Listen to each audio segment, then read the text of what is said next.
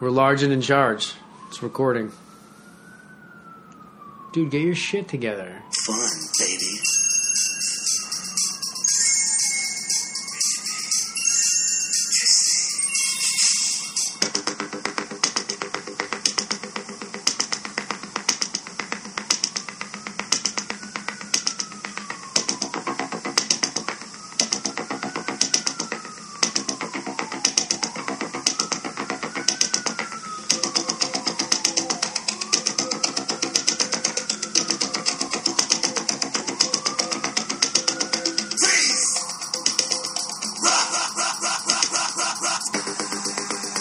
What is this?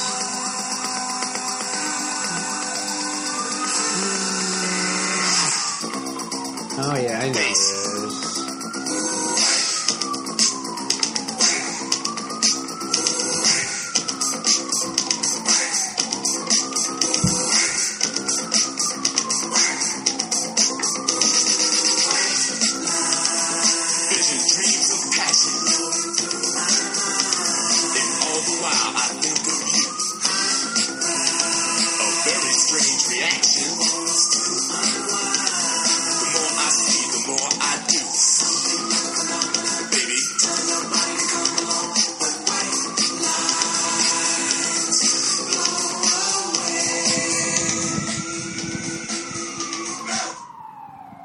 You were a spoiled child, weren't you? Why? Were you a spoiled child? It blows my mind when you drive in the car with Dave. He literally can't listen to a song for more than 12 seconds. I just played that. You just played it for 2 minutes straight. I like that jam. A 12-second intro would be great, and then in the car, play the whole song. It's something like a phenomenon, baby. What is that from? Telling your body to come along, baby. You're not getting any of this vape this whole episode. You're in timeout. Introduce the show. Can I please have the vape? Introduce the show. Now that you mentioned it, I have this craving for nicotine. Introduce the show. Can I just have the vape no, first? No, I'm going to use it. Let me do it first. You're sipping. Nope. You're sipping. Hello, welcome to Dopey, the podcast about drugs, addiction, and dumb shit. My name is Chris. That's great. What's your name? My name is... Give me the fucking vape. Hold on, let me get a nice little toot off this thing here. Yeah, take a nice fucking toot. So, Dopey Nation, we just came the closest that we'll probably ever come to having Artie on the show. Are you going to put this on me? No. Okay. You got to do what you got to do, man. I think he would have followed through. Do I ever put stuff on you? I think he would have followed through. He would have followed through then too. Yes, I agree. Do I ever put stuff like that on you? No. Honestly. No. So tell the story, please. I don't know how to tell it. Just tell the story. Artie was supposed to come on. You're a terrible storyteller. Give me the vape. Here, I'll tell it. You tell the story, I vape, and then I'll comment on your storytelling and you can vape. Wow. And put the guitar away. It's making me anxious. Listen, you gotta fucking... You should see him. He's in a rare form. I'm tired. It's because Chris's schedule is he eats a lot. He goes to bed at like 1 or 2 in the morning. No, I go to sleep at like 2 or 3 in the morning. He goes to sleep at like 2 or 3 in the morning. He wakes up at around 7. He's going to school at 8, and he comes home at 1 to eat and nap. No, I come home at like anywhere from 3 to 5, and then I eat and I nap for like an hour or two. He naps. Yeah, turn the volume off on your computer. It's making beeps. You're so fucking annoying. We're trying to be professional, man. You got all these fancy microphones and everything. Yeah. Where are you at with the knobs? The knobs are good, man. Are you sure? Because it's not really registering enough. You and me are fucking good. How's the boost? You mean the compression? Should I jack up the compression? No, don't touch a little anything. bit? Don't touch it at all. You loved Just how it speak sounded. into the microphone, yeah. So anyway, every month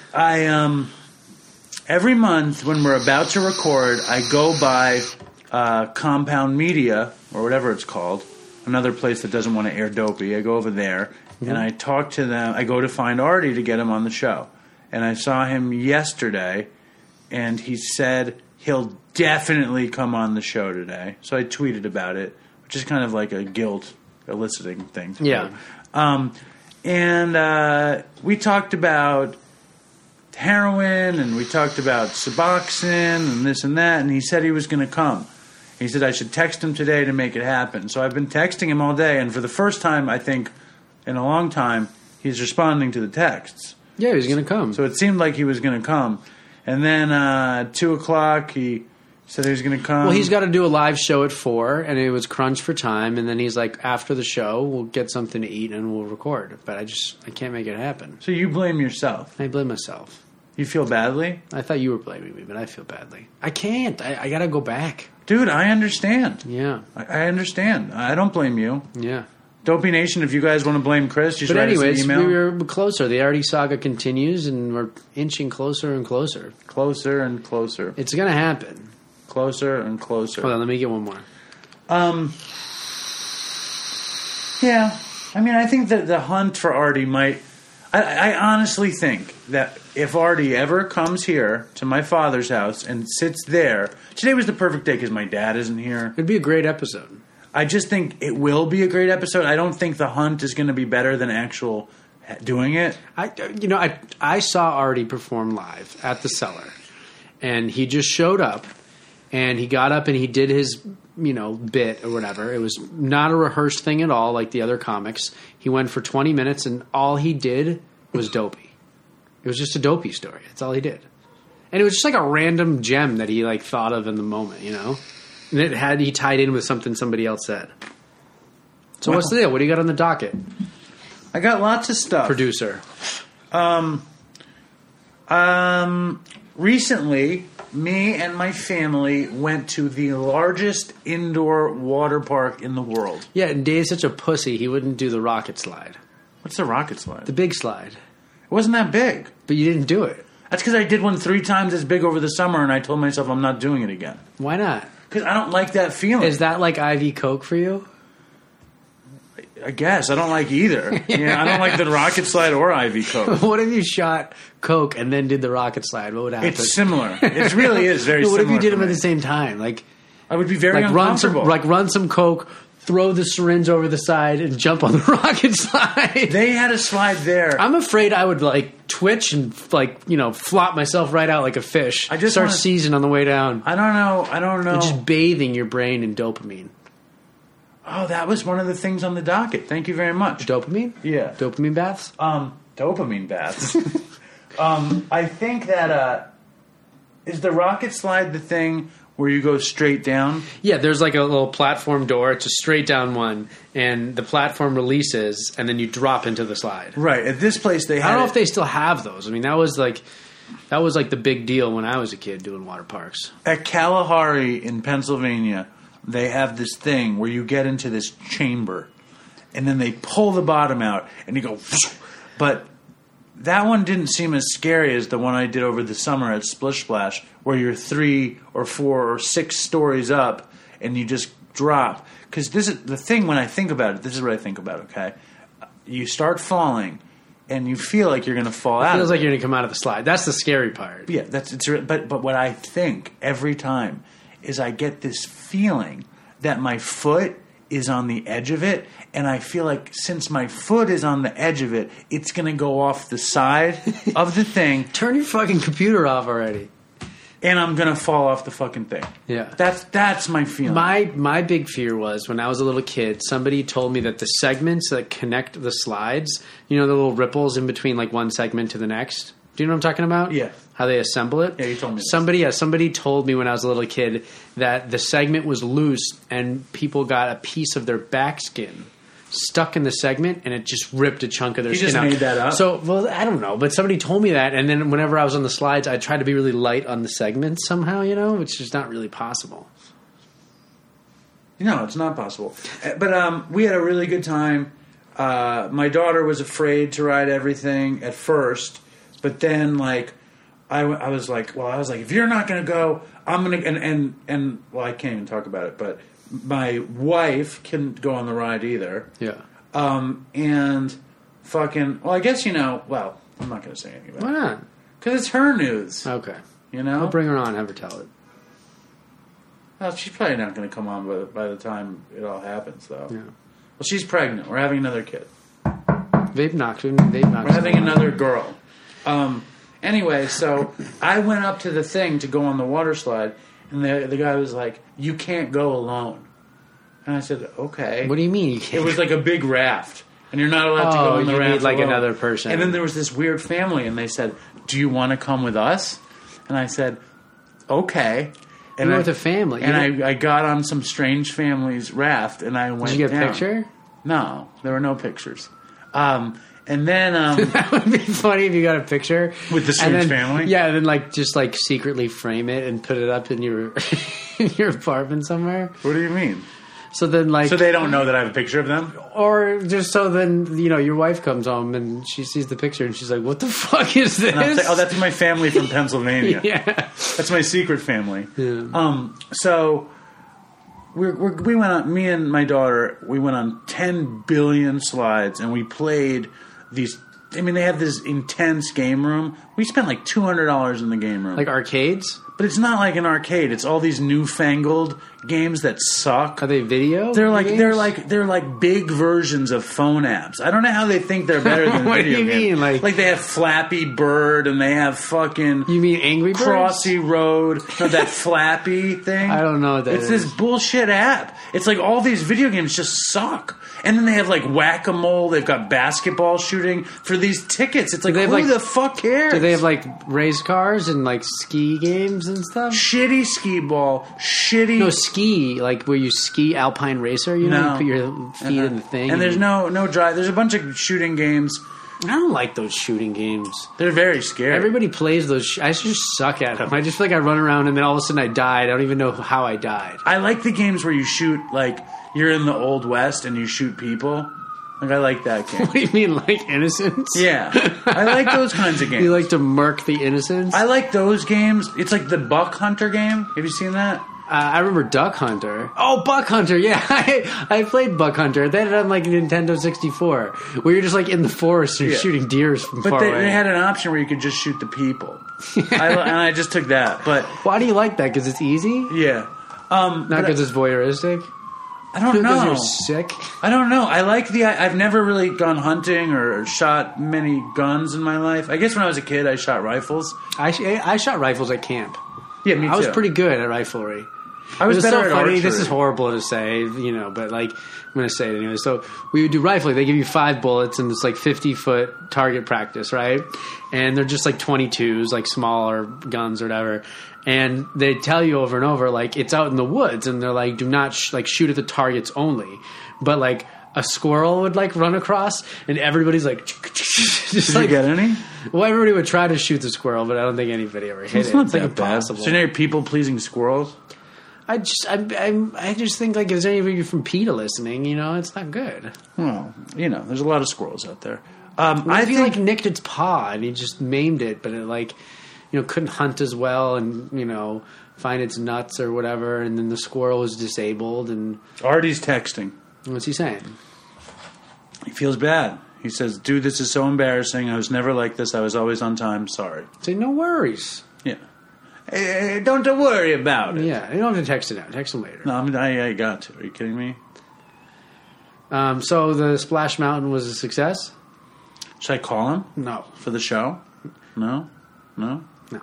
If you want, I don't care. No, fuck it. I'll say don't worry about it. It was fun, but I had this moment. Where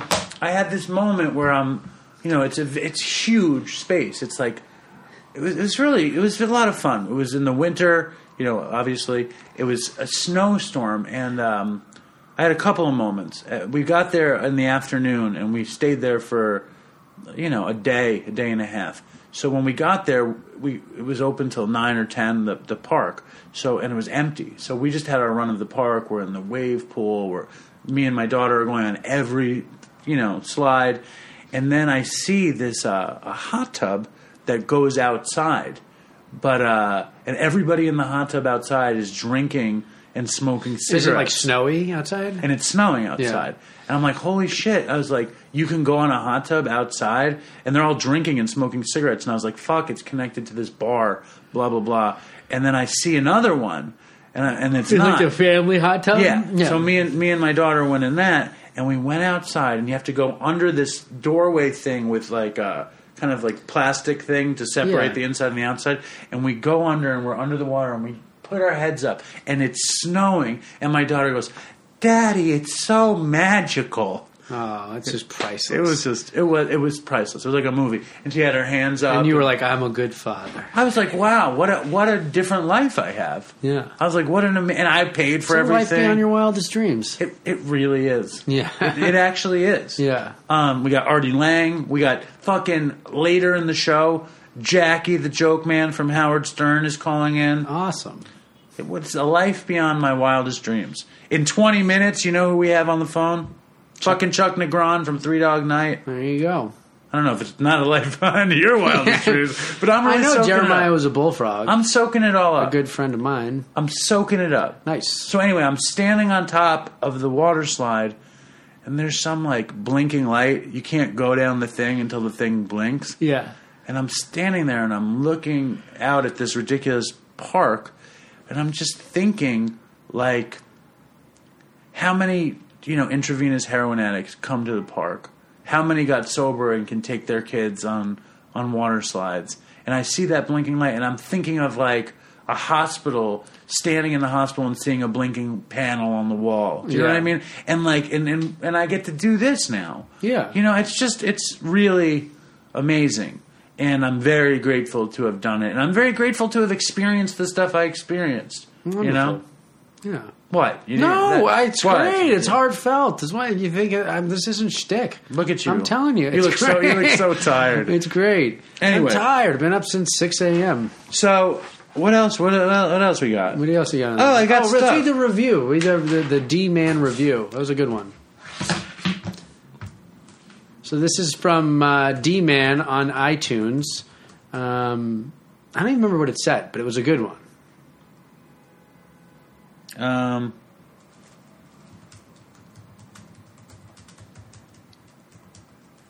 Let's go. What are you doing? Nothing. Let's see. Fucking. Do you understand how to turn the volume off on your laptop? No. You just push the little. Can you bust the thing? You just push the little speaker thing that has no little audio waves. Here, you find the fucking review. I can't because I gotta go through my phone and I have to scroll through them all. Yes. Yo, turn the fucking thing off. Like that? And that does it? Yes. All right. My dad hates it when we do this part of the show where we don't have something or something. But for me, it's like... The most recent review said that. We don't prepare. It's like my favorite part of the show. Why is Ear Hustle news and noteworthy and we're nothing? Ear Hustle recorded fucking San Quentin prison. So we recorded my dad's house. You got real live action inmates. Fucking shit, man. What the fuck? Hold on. Just say something, Chris. Fill the fucking air. Do I have to do fucking everything? Say something. I'm going to try to get Artie to go on. You're not saying anything. You're looking at me in that just like you look like the picture in your parents' house. Why are you looking at me like that? Read the fucking review. All right, here's Dave's the review. literally using his messenger app while we're recording. I don't see D-Man. I see, recent. Yeah. Mm-hmm. Sorry, Dad. And I'm also sorry that I've been so mean to my dad on the show. And mean to me. It's a consistent comment. Who says that? All the time. This is not... Okay. Honest Nick, you can go fuck yourself. Saffirwim. Oh, Sober RN1, hated Dr. Drew episode. D-Man. There we go. These guys, the hosts, Chris and Dave, have put together something truly special. Even more special than, whatchamacallit.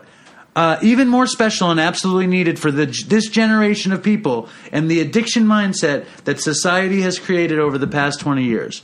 The way they are able to weave the insane stories of us addicts while in active addiction and keep a strong message of recovery alive throughout the podcast is amazing. To anyone wanting or thinking of taking drugs for the first time, I wouldn't recommend this podcast. For the lonely addict, in or out of recovery, I would recommend this podcast above all others. The honesty of the show is exactly what we in recovery need to hear. Oftentimes I hear other stories and think, wow, I'm never touching substances again. The honesty of the show is exactly what we need to hear. Oftentimes I hear stories and think, I already said that. Are you alright? You're just fucking totally scatterbrained. I'm sorry. Wow, never touching substances again so that I never get to the point of them and some of their guests. Do I have to go back and re-record this? Is it that bad? Are you all right? Yeah, I'm okay. With the years of recovery between them, they show how happiness is possible after drugs, just by hearing their friendship. Oh, wonderful. Wonderful. And banter.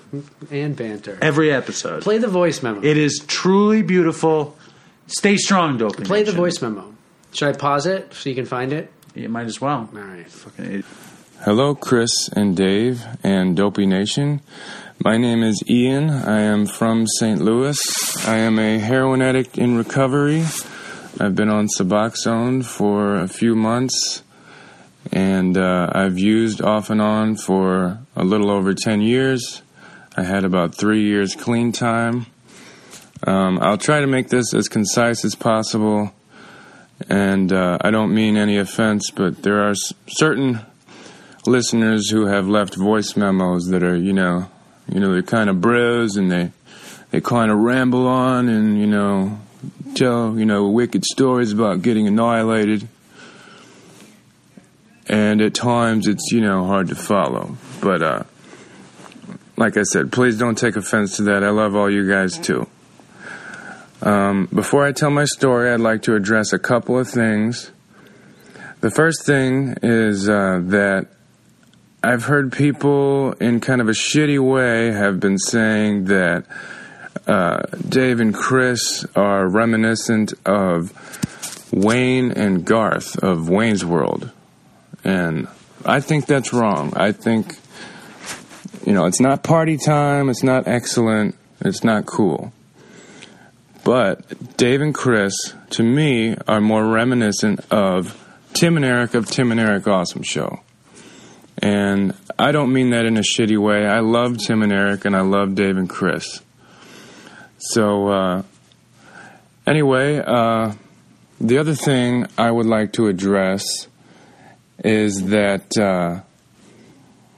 on the East Coast and the West Coast, it seems like there's this idea that everyone who is from Missouri is either some hick living in a cornfield chewing on a piece of straw, or that we all live in the ghetto and we're dodging bullets every day.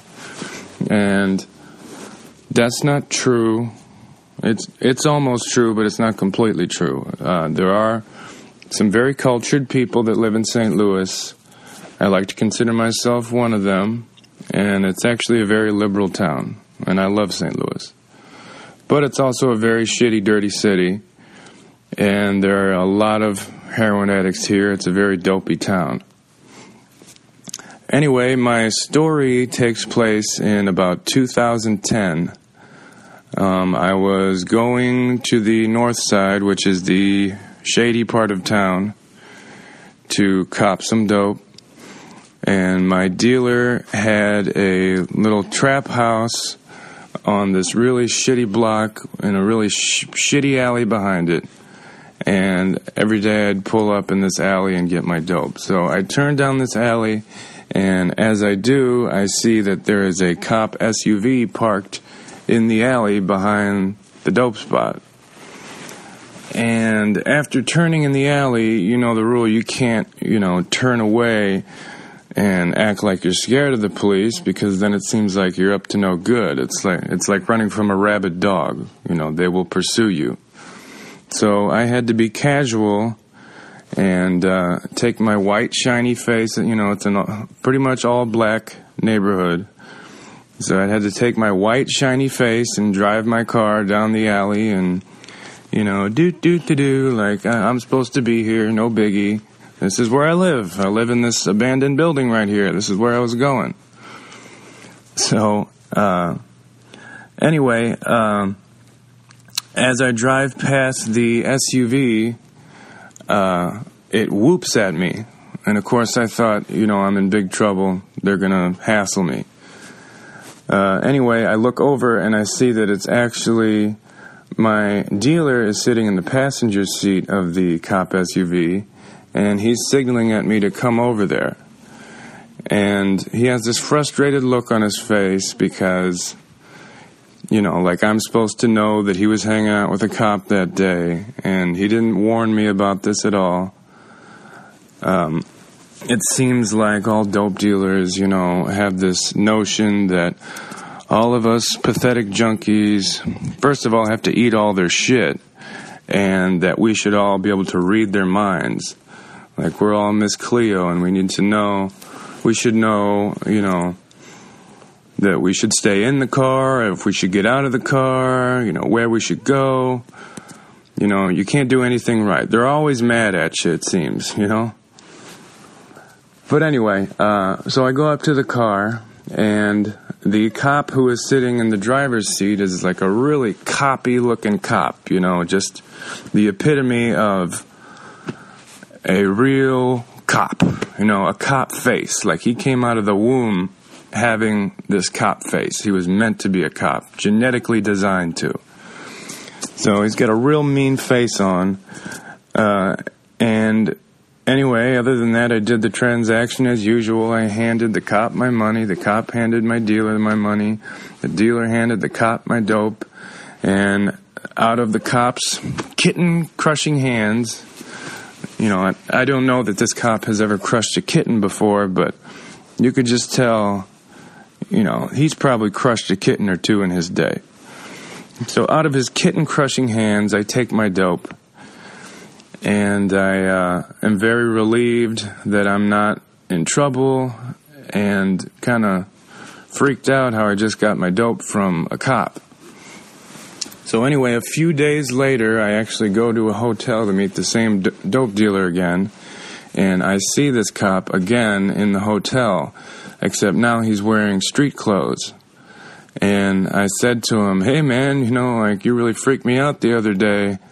And, I was trying to have a little human connection with him, and he just kind of went, argh, and, like a curmudgeon, just brushed me off. So, anyway, I come to find out that he is an addict, this cop, and he has a deal with my dealer that he will look the other way if he pays him in dope every day. So I'm sure there's a lot of that goes on. There's another couple of quick stories about cops I'd like to tell. One of them is that another time, around the same time period, I was pulling up to another dealer's house, and there was a paddy wagon there, and shortly after I pulled up, I wouldn't have stopped there if the paddy wagon was already there, but the paddy wagon pulls up, and my dealer comes out and hands the cop a big wad of cash, and the paddy wagon drives off. And in fact, another time, I was following my one dealer down an alley, and he had a cop car escorting him around as he did his deals. So, St. Louis has a reputation for some corruption with the police. Obviously the whole Ferguson thing happened in a neighboring county down here. So if I've seen this 3 times in my dope-doing career, surely there must be someone else out there who's experienced something like this, but I haven't heard anything like it on the Dopey podcast so far. So I thought it was a unique war story to tell.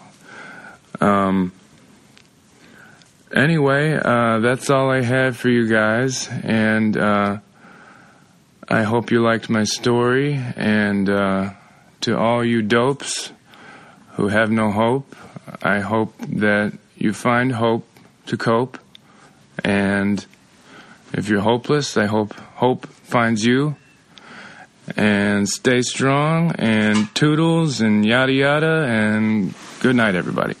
All right, thank you, IG. It's pretty crazy, man. Yeah, cops copping. Hope to cope. Hope is hope. What does he say? Hope to cope, and I hope that you find hope. Or dope or some shit. Pretty wild, man, right? Yeah. Yeah. The wildest part is his... I've heard of cops confiscating drugs. I only personally knew one person who was a dealer, and he was a cop, and they would, every once in a while, there'd be a big bust, and they'd get 5 pounds of weed, and the cop would turn in 2. and then he'd sell those 3 pounds to people. One guy in particular that I knew. I'm sure they did that with everything they confiscated. I'm sure you could turn over a ton of shit if you. I mean, listen, a cop has a lot of responsibility and the potential to make money. Tons of power. You know, it's a mess. So what are we going to do? We're going to get Jackie the Joke Man on now? Yeah, here we go. Jackie the Joke Man from Howard Stern Show. Yes. Alrighty, here we go, Jackie. Hello, Jackie. What's up? How are you? I'm good. How's it sound? I don't know. Let's see. Let me talk to my incredibly... No, you can't unplug the thing. It's got 38%. You have to do it that way. Really? Yeah. Well, this is Chris. He's a very inept engineer and co-host. How you doing, man? Everybody I can. There you go. There you go. So, shit. We've caught you on a rainy day. You're in Belleville? Yeah, it is. It snowed like crazy 2 days ago. Where are you guys? We're in Chelsea on 27th and 8th Avenue. Oh, yeah. So, it's nasty out. It's not just raining. It's like nasty cold. Oh, it's the worst. I have to say, Jackie, to have you on our show is such an honor for me. I listened to you for so long on the Howard Stern Show, and you're amazing, and I'm so happy you're on our show. Right. And you realize it being such an honor to you, I can't buy a sandwich with that. You do know that. I'll give you a sandwich, Jack. Are you kidding me? Don't even say that twice. Yeah. No, it's very flattering. Very flattering. Thank you very much. And Jackie just put out a book called Bow to Stern that I listened to, and I really enjoyed listening to. You don't read anything anymore. You only listen, huh? Who has time to read? I'm traveling. I walk around. I listen to Jackie, and it works that way. Jackie, Dave played me one of your songs. I liked it. Yeah. Do you guys have an Alexa? I don't. We don't. I know what it is. You know what it is, right? Yeah. Because I just found out. I just asked Alexa to play one of my songs, and she played it. Well, tell the Dopey Nation how to do it, and they can look it up. Are we recording? We're recording right now. No, you never said that. Sorry. I figured you were a professional. Yeah, a professional usually waits for you guys to say we're rolling. Well, then we're not professionals. Well, it's becoming more and more apparent. No, the name of my song is And I'm Thinking About You. And if you say, watch this, Alexa, play And I'm Thinking About You by Jackie Martling. You hear that? Oh, yeah. You hear it? Yeah, a little bit. I just played it for. Stop. Huh? That's the greatest pot song I've in the world. I wrote it about 10 years ago, and it was the theme song to I had a radio show called Jackie's Joke Hunt for 8 years on Sirius, and it was just a solid hour of filthy jokes every week for 8 years. It was just a hoot, man. When you went on Sirius, Howard had already gotten there? Yeah, Howard was on Sirius, and I got a show on his channel. He gave me a show on his channel. Right. And it went on for 8 years and kicked ass, and then all of a sudden they just yanked out the rug, and that was it. What was the end of that? Why did they end that? We never found out. We never found out. You know, I don't know, it was too dirty, too clean, too popular, too unpopular. You never know. You know, the whole Stern Show is always a case of mirror, mirror on the wall. You know, you want to do good, you don't want to do too good, you know. Right. You know, Jackie was Jackie started on the Stern Show in 1983, correct? Yep, 1983. I went in there blind, actually. That whole story's in my book, and it's people are fascinated by the story. But, you know, it's actually a question of hard work and dumb luck colliding, you know?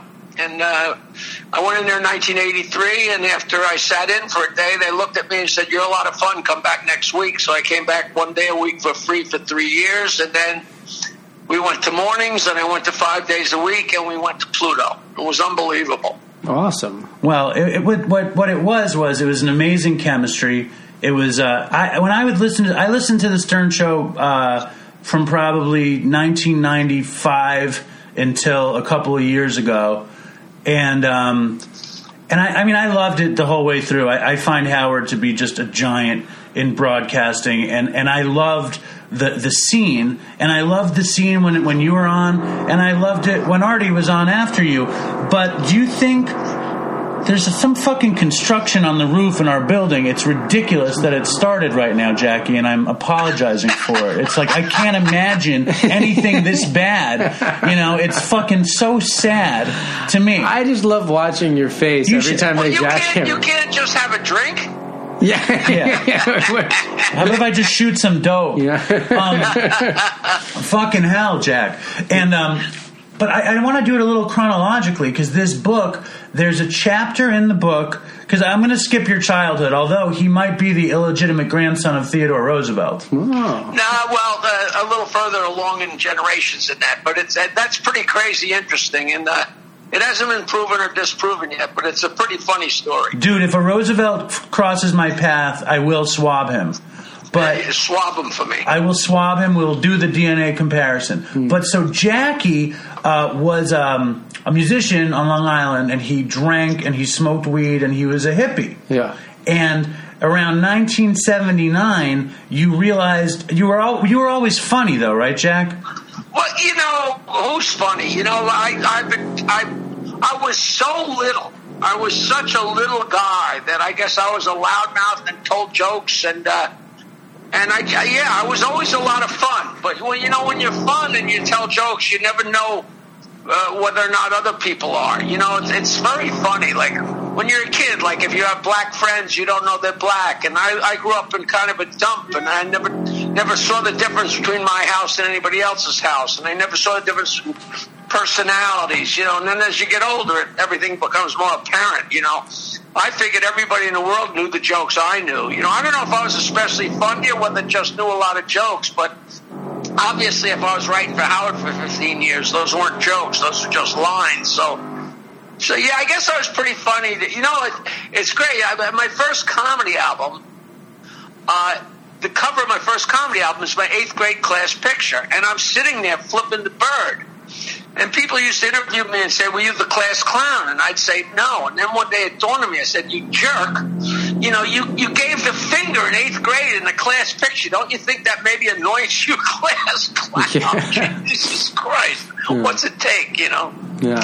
And so you were partying hard in the 70s, right? You were drinking and smoking weed and doing a little coke, and your band left you. He was in a 3-man band. Yeah, there were a 3-piece band, and the other 2 guys. I was telling too many jokes, and they were playing all my songs. So, it was really my band. You know what I mean? So it's kind of a goof to say that they left me because. They left to start their own band. And I said, well, that's kicking me out of the band. But it really wasn't kicking me out of the band, because I was a lot of the band, It's all how you phrase it. I like the idea that 2 of your band left you as opposed to kicking you out of the band. It's somehow softer and nicer. Yeah, that's so funny. It's just semantics. I said, I'm not a rocket scientist, but that's kicking me out of the band. But, after all those years, I said, I am not going to, dealing with another musician or 2 more musicians or 3, it's just so thankless. And then once I went on my own, I used to cry in the car because, you used to having somebody to bitch and moan about, and complain to back and forth. Even setting up the equipment, I used to have tears in my eyes because setting up the equipment, as much of a pain in the ass as it was, there was somebody else in the foxhole with you, But I knew I was going to wind up having to do it on my own, to this day, I have no idea what was going through my mind. I've talked to a lot of people about this. Like, I never had a conversation with myself, like, what are you going to do with your life, or what should you do? And people say, well, how'd you decide not to become a mechanical engineer when you graduated as one from Michigan State? And I said, it never was on my plate. I never had any intention. That degree was so besides the point.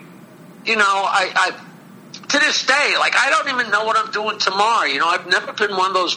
I've never been able to plan, which it's driven every girlfriend and my wife. It drives people crazy because people like to know what they're going to do and where they're going to go. Every year I was married, it become, here it is December, and we didn't have even when we had a lot of money, we had no place to go on vacation because we never planned ahead.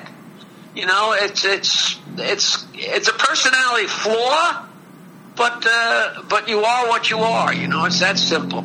Well, I kind of want to jump in and ask. See, I wanted to hear about because Jackie, when he transitioned from being a musician to being a comedian, his friend claimed that he was going down to Dangerfield, which was Rodney Dangerfield's club on the east side, and he claimed that he got on stage and he killed in front of Rodney, and Jackie's brain clicked. Jackie, would you tell Chris that story and the Dopey Nation that story?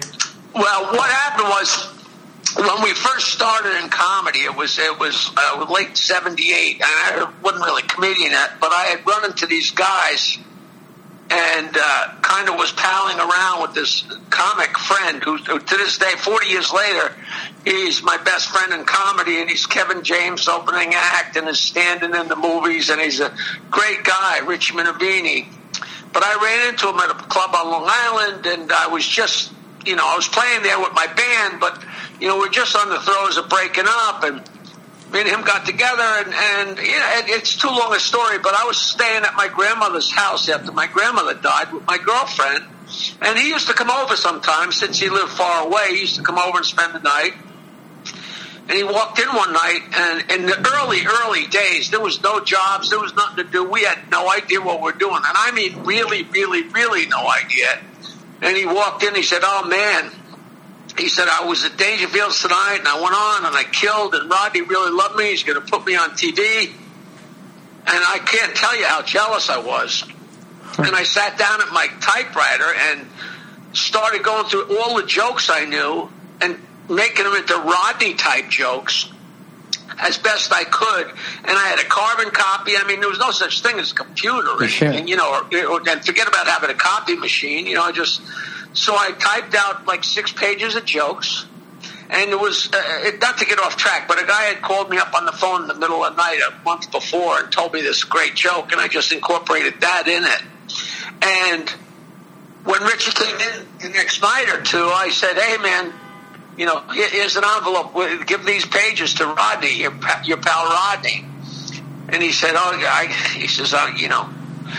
didn't get on stage at Dangerfield's. Rodney wasn't even there, but I was there. He said, "I was there. I didn't get on stage, but I was there." And he took a matchbook out of his pocket and handed it to me, and it said, Dangerfield's 1001 First Avenue with the caricature of Rodney pulling on his tie, Just to prove that he had been there. Oh. Yeah, and he just happened to have it in his pocket, and I said, "Well, what the hell? I already had the envelope with the jokes in it." So I just wrote the address of the club underneath where I had Rodney's name and put a stamp on it, put it in the mail. It was that simple. And it was great because we lived at my grandmother's house, and she'd only been dead for a month, and nobody knew the number. I mean, her friends were so long dead, so nobody called her house. But, of course, that's the number I gave Rodney in the letter. And we're sitting there having lunch, me and my girlfriend, and the phone rang, and I answered the phone. He said, "Hello?" I said, "Who is this?" He said, "It's Rodney." And I said, "Rodney who?"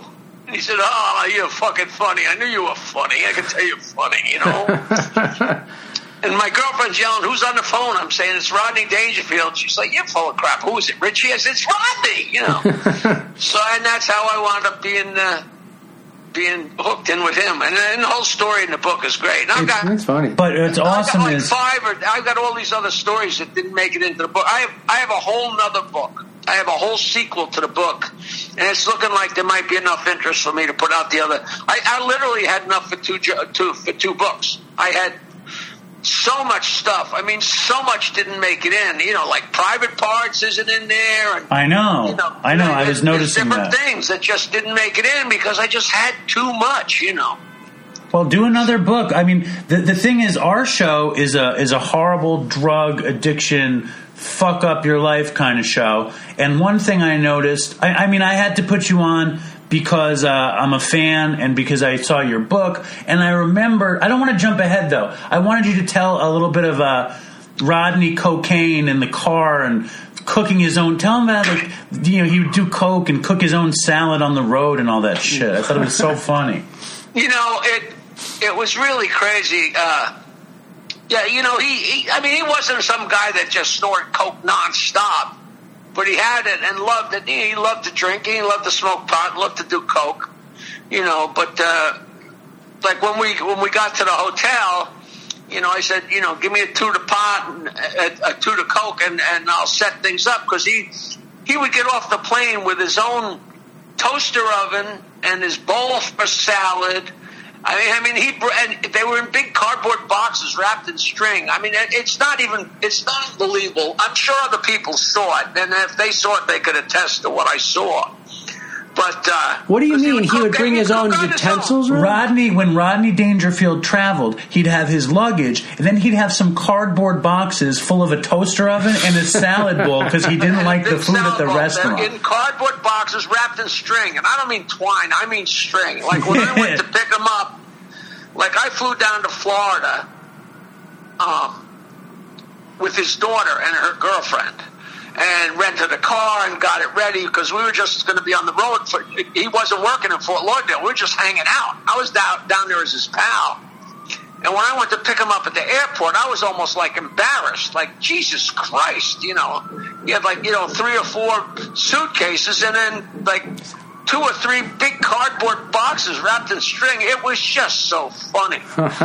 And then we got to his apartment, to his hotel room, and I saw that he sets it up and cooks his chicken and makes a salad. So when we got to Las Vegas, I said, give me a toot and I'll set it up good. Because when he had set it up, I said, this is silly. So I took a couple of the tables in his suite, put them on top of each other, so that the toaster oven would... I love that. And you were drinking pretty hard, and you were always smoking weed, and then... Hold on. I'm sorry. I had the alarm set because these assholes were supposed to call me for an interview. Which assholes were those? So I put the tables on top of each other, put the toaster oven so it'd be at the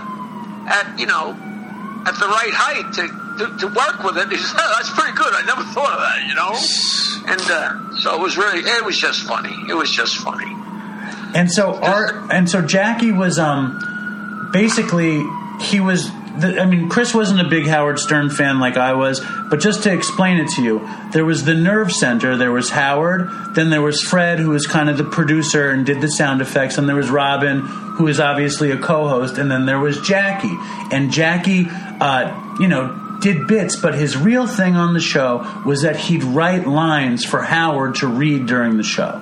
Okay. So, but what's so funny? For a long time, people thought that I was just the guy that was there, that got drunk, that they broke balls about, and that I did this and did that. I almost was enough of a character on the show that it would have warranted me being there, so nobody even realized what I'm doing. And what I was really doing was making him really fucking funny. You know what I mean? It was, and it was kind of a kind of hidden entity for not 10 years, but for it was very slow coming out of the gate. Somebody say, yeah, Jackie's writing lines for Howard, and the other person would go, you're crazy, he does not. It was very funny. But I don't think that I could understand why Howard would be sensitive about that, but I don't think that's a dig. I think, if it's like joke writers comedians have joke writers, it doesn't make them less of a comedian. Not even a little bit. Not even a little bit. But, but what he did was not comedy so much as a guy just sitting around being really, really funny. And anytime somebody knew I wrote a line, that means he didn't think of it himself. It's kind of a gray area. And meanwhile, who cares? Right. Who cares? Not to mention Howard is I love Howard. If I could pray at the Church of Howard Stern, I would do it. and he's so brilliant, And he's magnetic, and he knows how to create I don't love the show right now. I don't love the crew. I'm just not interested in that crew, but that's just me. And Howard just seems like angry now, to be honest with you. Is that right? Like at what? He just doesn't have... I don't know. In my take on the whole... The guy should be dancing, working 3 days a week, once in a blue moon, and has billions of dollars. It's funny. It's funny. I'll tell you, we had such a good time when I was sitting there. That's why it was so weird that he didn't want to pay me the money. Because if nothing else, if you got $1 billion, what price is it to sit there and really, really have fun 5 hours a day. I mean, we really enjoyed ourselves constantly. You know I don't think it was about that, though. I think that he needed to be shrewd, and I think he needed to play his part. And I wanted to know, why didn't... I mean, one of the stories is that Howard's agent was a guy called Don Buchwald, and Robin signed to Don Buchwald, and Fred signed to Don Buchwald, and even the guy who wound up supplanting, not Artie Lang, but the writer that wound up supplanting Jackie signed to Don Buchwald, this guy Benji. Why didn't you sign to Buchwald, Jack? To me, it couldn't have been more obvious. You know, I mean, Don represented Howard, and then represented Robin, and then represented Fred. You know, and the station gives you X amount of money. He's going to give the bulk of it to Howard and some of it to Robin and much less of it to Fred. I'm going to be the fourth worm in line hoping for a worm. Right. No, I understand that. Let me ask you this. How do you send your agent in to argue with Howard for more money when he's Howard's agent? It's such a conflict. It's unbelievable. You know, just for him just to have Howard and Robin, let alone Fred. I don't think Fred's ever asked for another dime in his life, you know. Right. Well, Fred is he has this Buddhist thing where he's centered and exists and is just happy to fucking be there, you know? Yeah, and you have no idea how unbelievably fast, brilliant, creative. He's one of the most talented people I ever met in my life. And there's only one person in the world that doesn't know it, and that's him. Right. Well, that's part of his power. You know, I was on the Howard Stern show once, Jackie. September 22nd, 1999. I lied and I created a fake award for Howard. I had a show on Broadway Video, and I created an award called the Shuffle Entertainer of the Millennium Award because I knew that Howard loved to get awards. And I created this fake award, and I was high the night before on heroin and ecstasy and coke, and I stayed up all night with my girlfriend. And I was trying to figure out how to get on the show. I thought I could have my girlfriend get naked for you guys, but I didn't want to do that. Or I could get naked and wear a stupid sign in the street. But I was like, fuck it, I'm going to create a fake award for Howard. And he went for it. I went in that morning. I stayed up all night. I walked to K-Rock from my father's apartment where we're actually sitting right now. And I went in there and I told Howard that he had won 78% of the vote and that he had beaten out everybody he hated. I said he beat Jay Leno. I said he beat out Adam Sandler. I said he beat out Bob Hope because I remembered at the time he was bashing Bob Hope a lot for some reason. And you were probably there, September 20th. I was going to say, if it was 99, I'm still there. Yeah, and then he told me he was...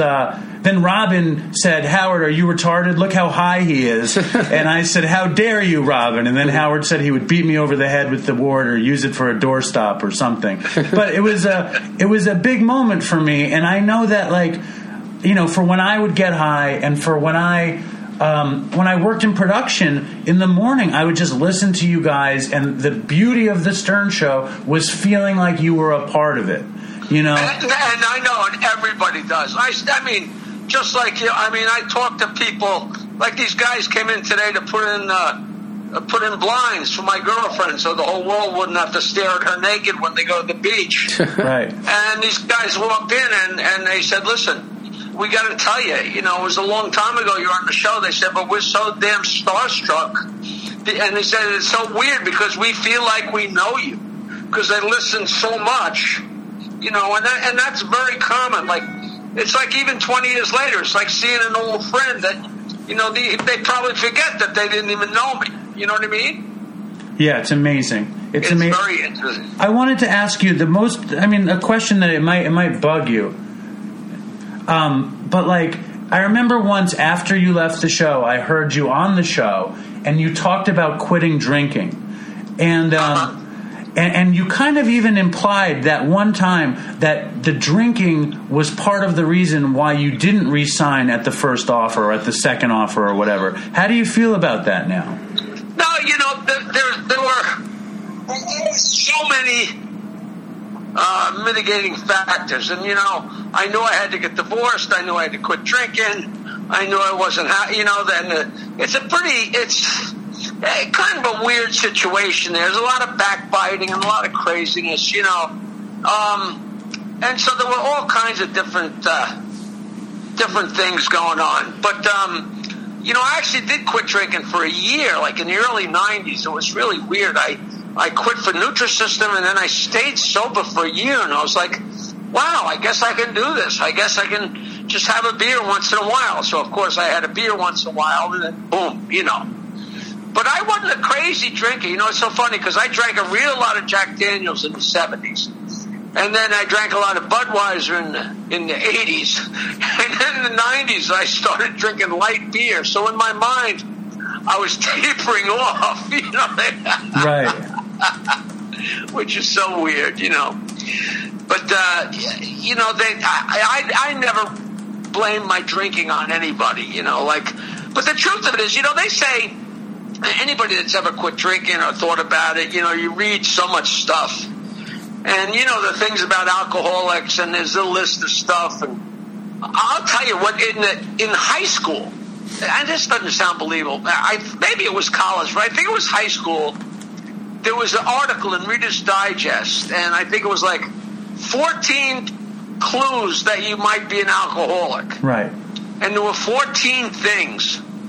And I had to read through them a couple times to try and find some that didn't pertain to me. You know? Right. But like if you can, you know, if you can remember the first thing you drank, the first time you got drunk, and every time I smell scotch, I'm there in the house in 7th grade with the guys I got drunk with. I mean, you know, if you drink. If you work, so at the end of the week you could be rewarded and have a drink on Friday. I'm like, go fuck you! What are you, crazy? Of course, you know what I mean. Like it was absurd. But you know, the reasons for drinking and not drinking, it's very. I just wish I could have a couple drinks and forget about it. But you know, once I start my train, once the train pulls out of the station, you know what I'm talking about? Yeah. Once you get started, it keeps going. Yeah, you know, and it's. I tell people the same thing all the time. This is in my book. I say I wish that booze was like tuna fish. If I have a tuna fish sandwich, there's nothing more I enjoy more. And I might have another tuna fish sandwich. I might not have another tuna fish sandwich for 3 months. And when I do, I'll enjoy it just as much. But there's nothing making me run to the luncheonette the next day and get a tuna fish sandwich. You know what I mean? It's like, I just wish I could take it or leave it. And then now it's been so long. I'm coming up on 17 years on Cinco de Mayo.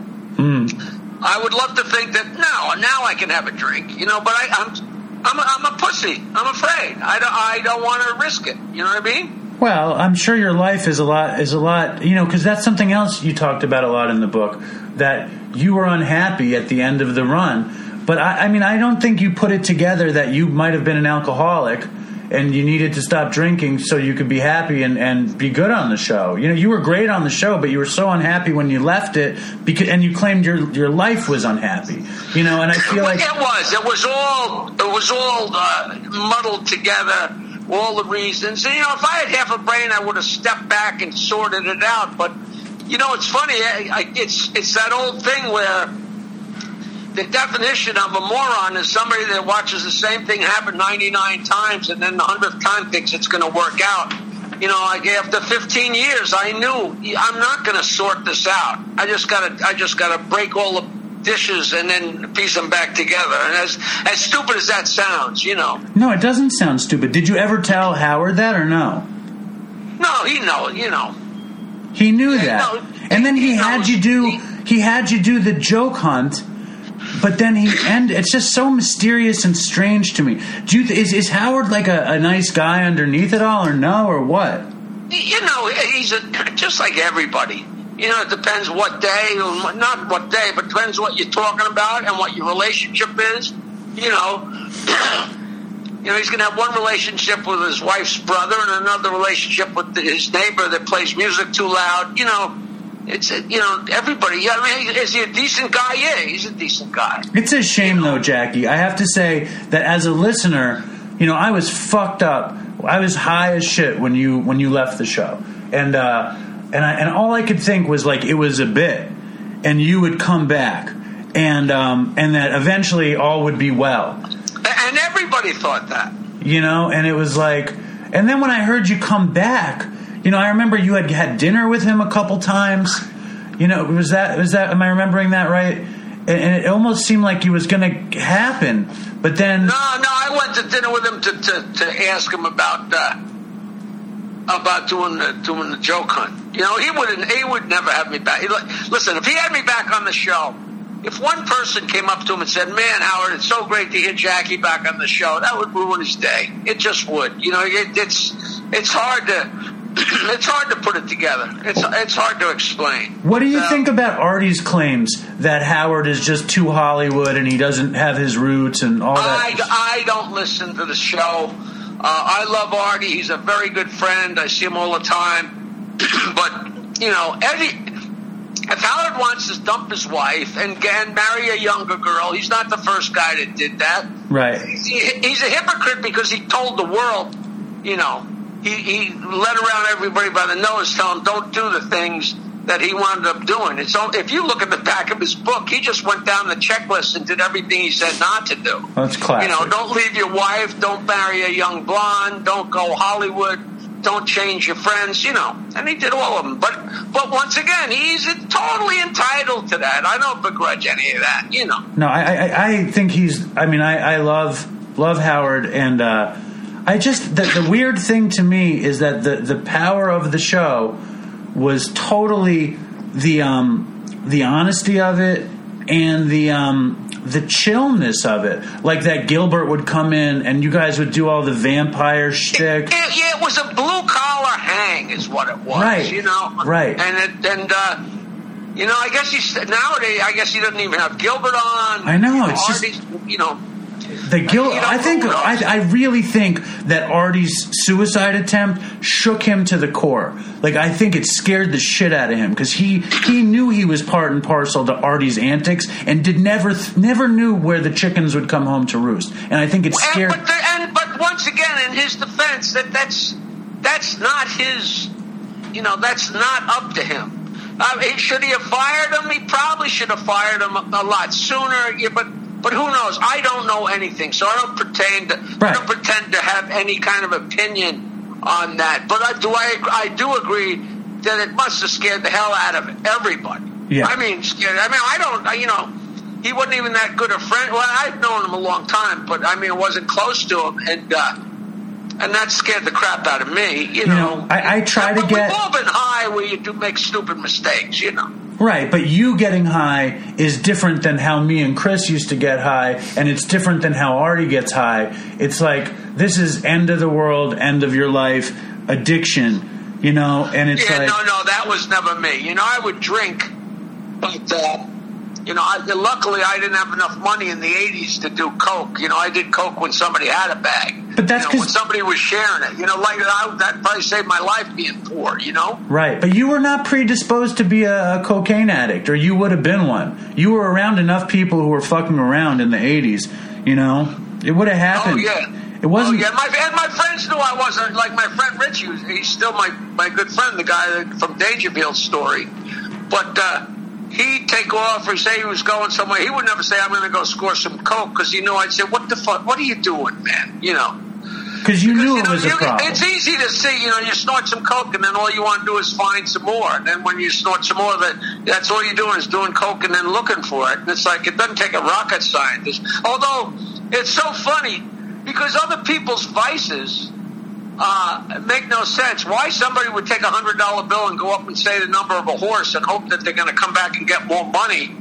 The whole idea of gambling is, like, to me, so foreign. Yeah. But yet I can totally understand drinking 24 beers until you fall flat on your face and you get run over by a car. That vice I understand. Well, it's like the gambling. It's like the tuna fish thing. For me, gambling's like the tuna fish sandwich. I go, I kind of like it, I lose it. I'm like, whatever. I'm not going to do it again for a long time.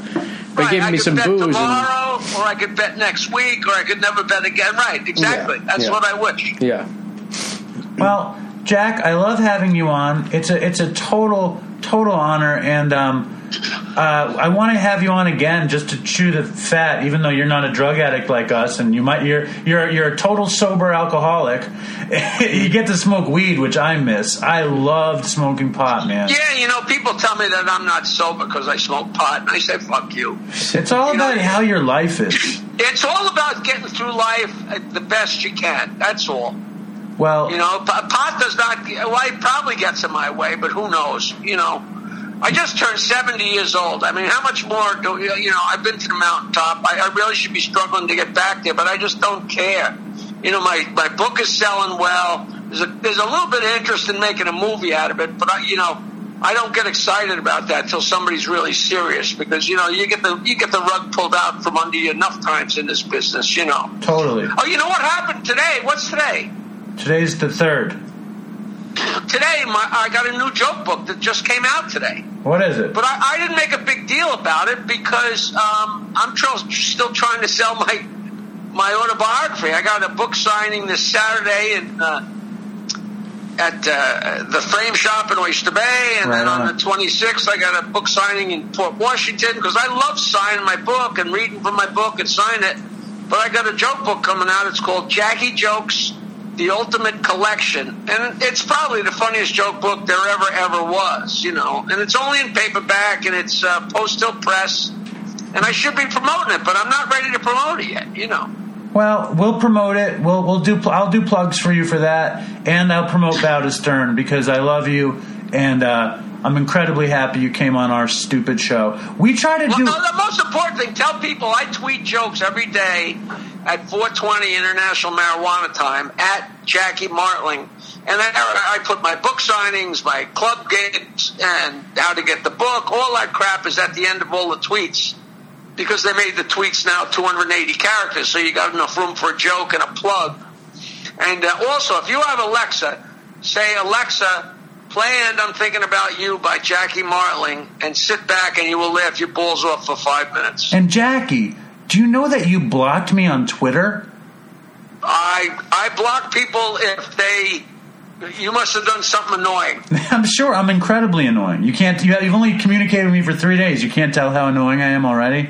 No, you seem fine. You're just a little bit scattered trying to find a time for the show, but I couldn't remember why I had said yes to it. But then when you reminded me, if any of this helps anybody stop any kind of addiction, even a little bit, I'm in to help.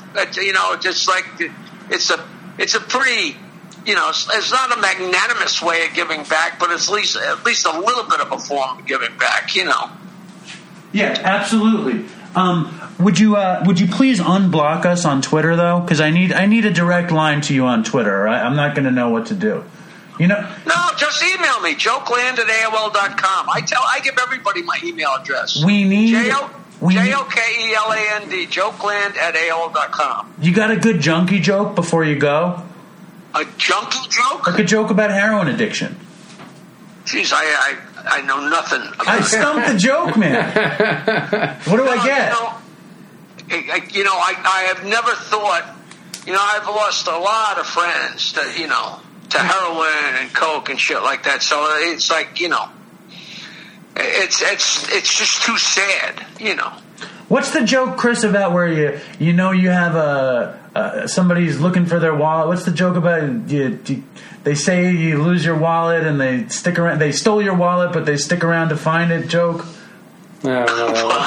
There's some joke about like a crackhead is going to steal your wallet, but then stay to help you look for it, or some stupid joke. I don't know. Yeah, the only joke is, what's the difference between a drug dealer and a hooker? Yes. A hooker can wash her crack and use it again. Very good. Thank you, Jackie. We will be in touch, and we will play a song of yours before we're done. You want us to play "I'm Thinking About You" or the train song? I think people will get a kick out of that. Okay, we'll play that at the end. All right, boys. Thanks so much, Jackie. All right, bye-bye. Take it easy. Bye. All right, I love that. Thank you, Jackie, for calling. Thank you, Jackie. It was a little road down reminiscent lane for you. Well, I mean, it was all over my head. I didn't make a peep because I was like, what the fuck are you guys even talking about? Well, listen, I apologize to any of the Dopey Nation who didn't find that fascinating. Yeah. But when I used to travel around to do shows and stuff, I would rent a car and I would have a bunch of weed and sometimes dope and pills and whatever, and I would find Howard Stern on the radio and I would sit someplace in the car and I would just get high and listen. And I got high and listened to the Did Stern you like show. Jackie the Joke Man?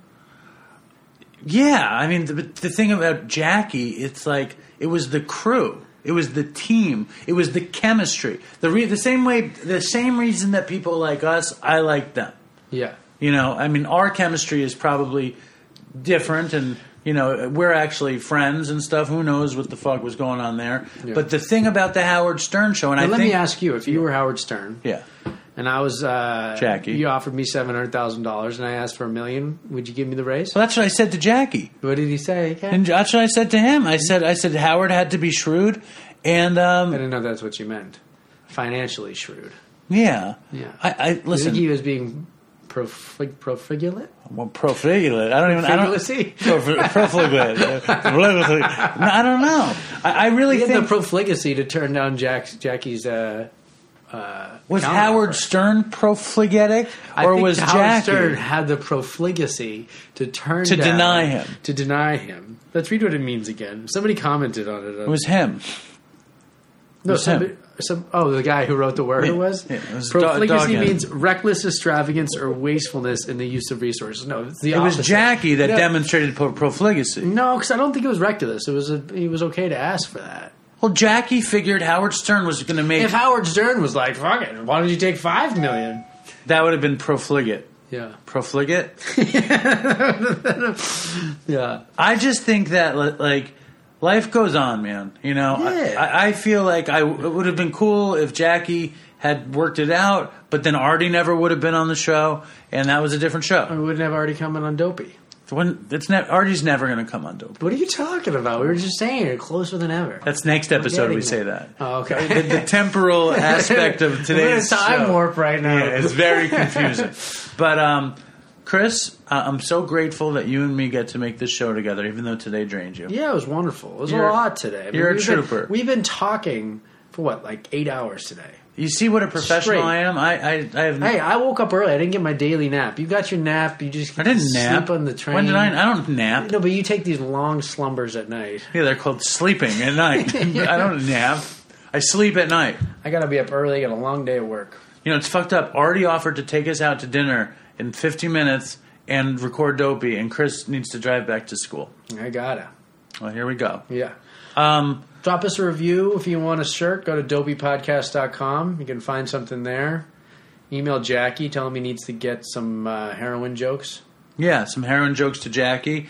I love how he's like, just so many people have died from heroin and cocaine. It's something I joke about, but, well, they have a podcast that's literally the whole premise is making jokes surrounding that. Why didn't you say anything? I was fading during that. All right. I didn't get it. There was Fred and Robin and... Whatever. Listen, I apologize. Benjini. What is the guy's name? Benjini. I apologize to anybody that felt like we shouldn't have had Jackie the Joke Man on Dopey, but I could not try to do it. I had to try. Jackie was great. Now, today I will do the Dopey review of the week. You ready? Yeah. The Real Deal. The Real Deal. Yeah. By Saffroim. Great chemistry between Chris and Dave. I've been listening for a few weeks and have made it up to episode 117. I love that they are gaining some traction in the recovery world by interviewing celebrities. Yeah. I look forward to listening to the Dr. Drew episode. However, I hope they don't abandon their humble beginnings. I think the first 50 episodes are the ones that are going to resonate with the non-celebrity afflicted, besides Modi. A wide variety of those in recovery would be great too. Most of their guests are friends they met in rehab. Not true, but that's okay.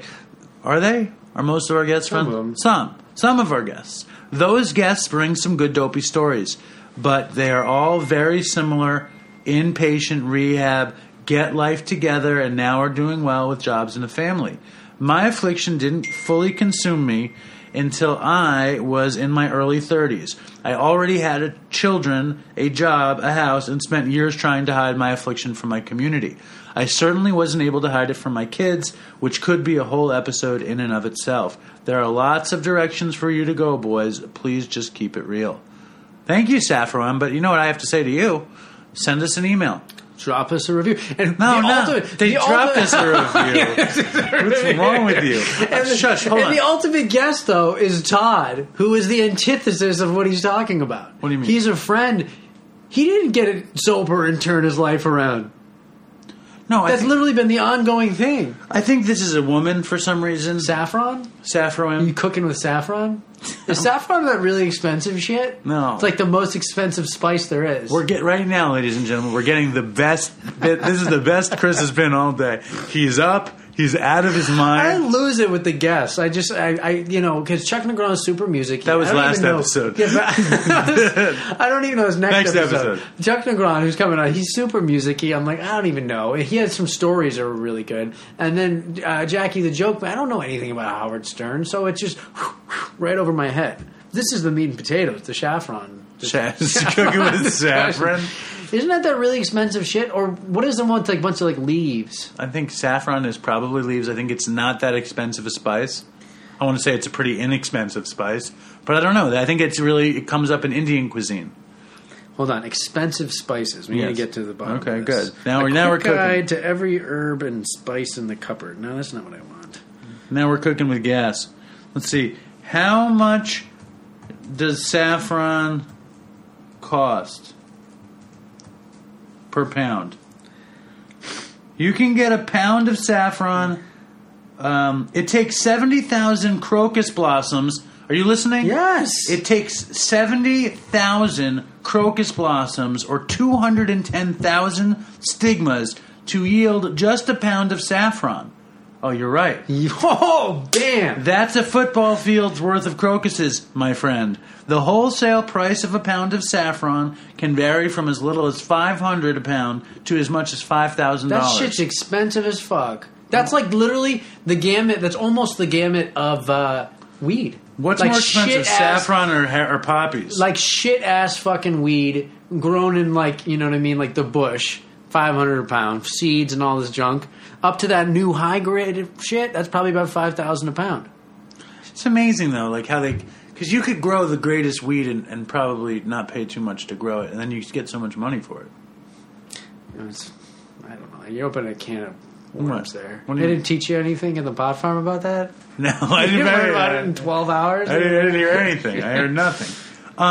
Now we're gonna go, but first we're gonna do a song. No, man, I gotta get out of here. You said this was your favorite Sublime song. No, I don't even know it. And an audience person. Listen to Garbage Grove?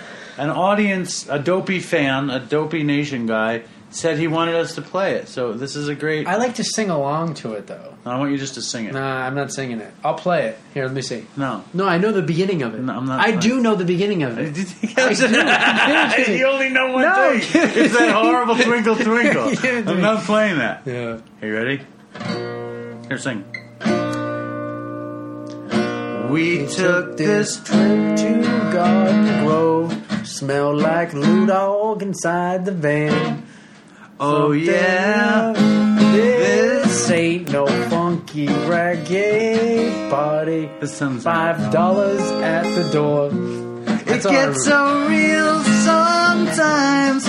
Wrote my rhyme. I've got the microwave, got the VCR, and I've got the deuce in the trunk of my car. Oh yeah. If you only know all the love that I found, it's hard You got the to lyrics keep there. my soul on the ground. You're a fool. Don't fuck around with my dog. All that I can see I steal, and I fill up my garage. All right, that's good. Dopey Nation, until next time. Artie coming soon. Yeah. Fucking hell, man. Toodles. Say goodbye. Tell him to do the stuff before. We already said it. Like that 4 was times. that was the other 3 episodes we did. No, we said it on this one. Just fucking do that shit. Drop us a review on iTunes. Like us on Facebook. Follow us on Twitter. Follow us on Instagram. Follow us on Reddit. Buy a t-shirt at www.dopeypodcast.com. Yeah, buy a t-shirt. Yeah, buy a t-shirt. Buy Or a a long hoodie. sleeve t-shirt. We used to have other stuff, but we're cutting back, making it more simple. Simplifying. Simplifying. All right. You done? Yeah, I'm done. All right. Toodles.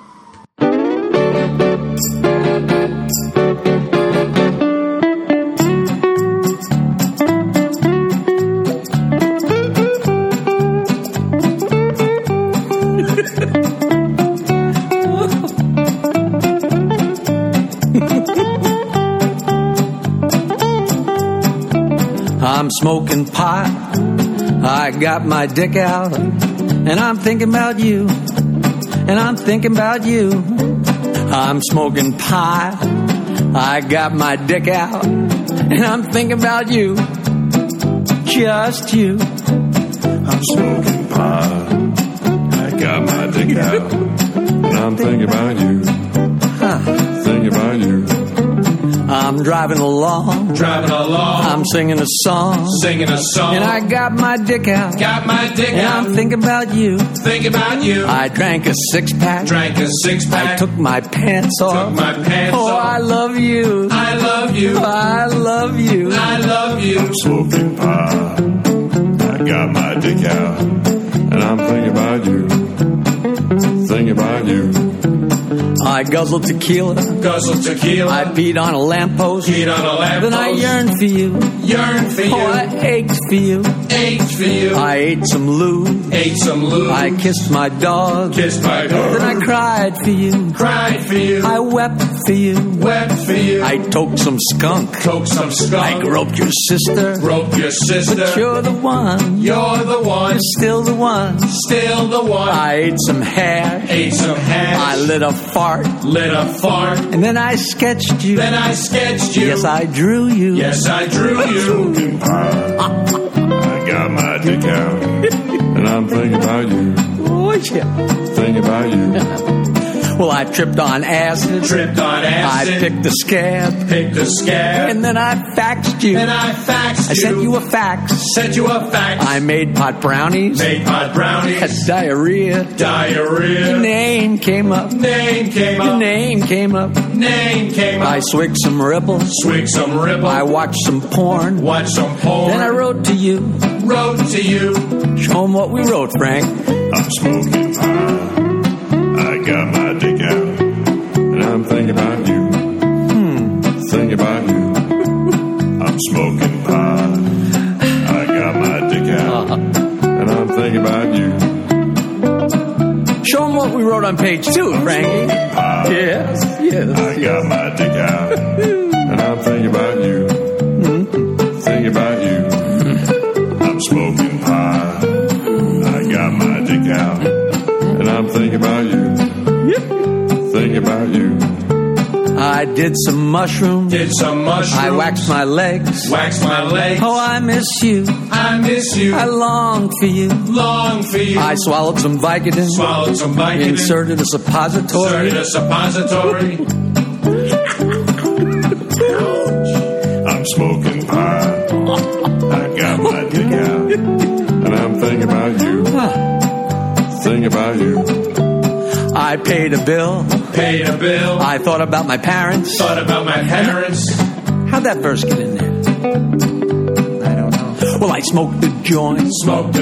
I tickled my balls. And I pictured you. Sweet, beautiful you. Oh, I love you. I love you. Oh, I love you.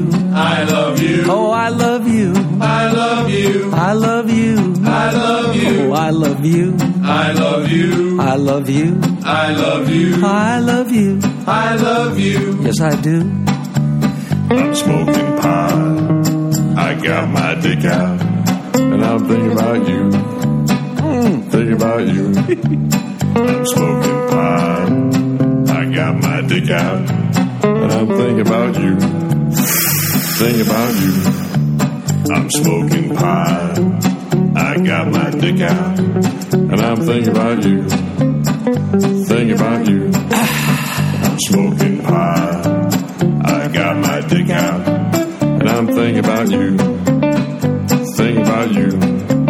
I'm smoking pot. Smoking pot. I got my dick out. Got my dick And out. I'm thinking about you. Think about you. And I'm thinking about you. Think about you. I'm smoking pot. Smoking pot. I got my dick out. Got my dick And out. I'm thinking about you. Think about you. Think about you. Think about you. I'm smoking pot. Smoking pot. I got my dick out. Got my dick And I'm out. thinking about you.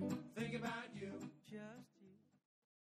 I want to take a walk around the world. I wonder would it do me any good? Until I get some money in my pocket, then I guess I'll just have to walk around my neighborhood. But I want to be good so bad. Want to be so good, so bad, so bad. I want to be good so bad. Bad desire's all I ever had. And I want to take a ride up in the sky. Watch this airplane just pass me by. And I want to see a Lear jetliner take a dive, just to show all of these people what it means to be alive. But I want to be good so bad. Want to be so good, so bad, so bad. I want to be good so bad. Bad desire's all I ever had. And my shadow's getting smaller and smaller. And it's high noon where I stand.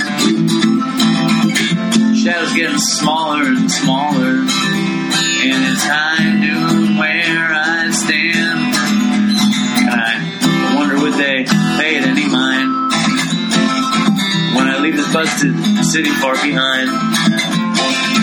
I'll take the high road, however far it winds, because peace and love are very, very, very hard to find. And I want to be good so bad. Want to be good so bad, so bad. I want to be good so bad. Bad desire's all I ever had. Damn it, all these suckers make me mad. And it's all I ever had. And it's all I ever had. And these suckers make me mad, and I want to call my dad, and it's all I ever had, and it's all I ever had, and it's all I ever had. And it's all I ever had. And these suckers make me mad, and it's all I ever had, and I want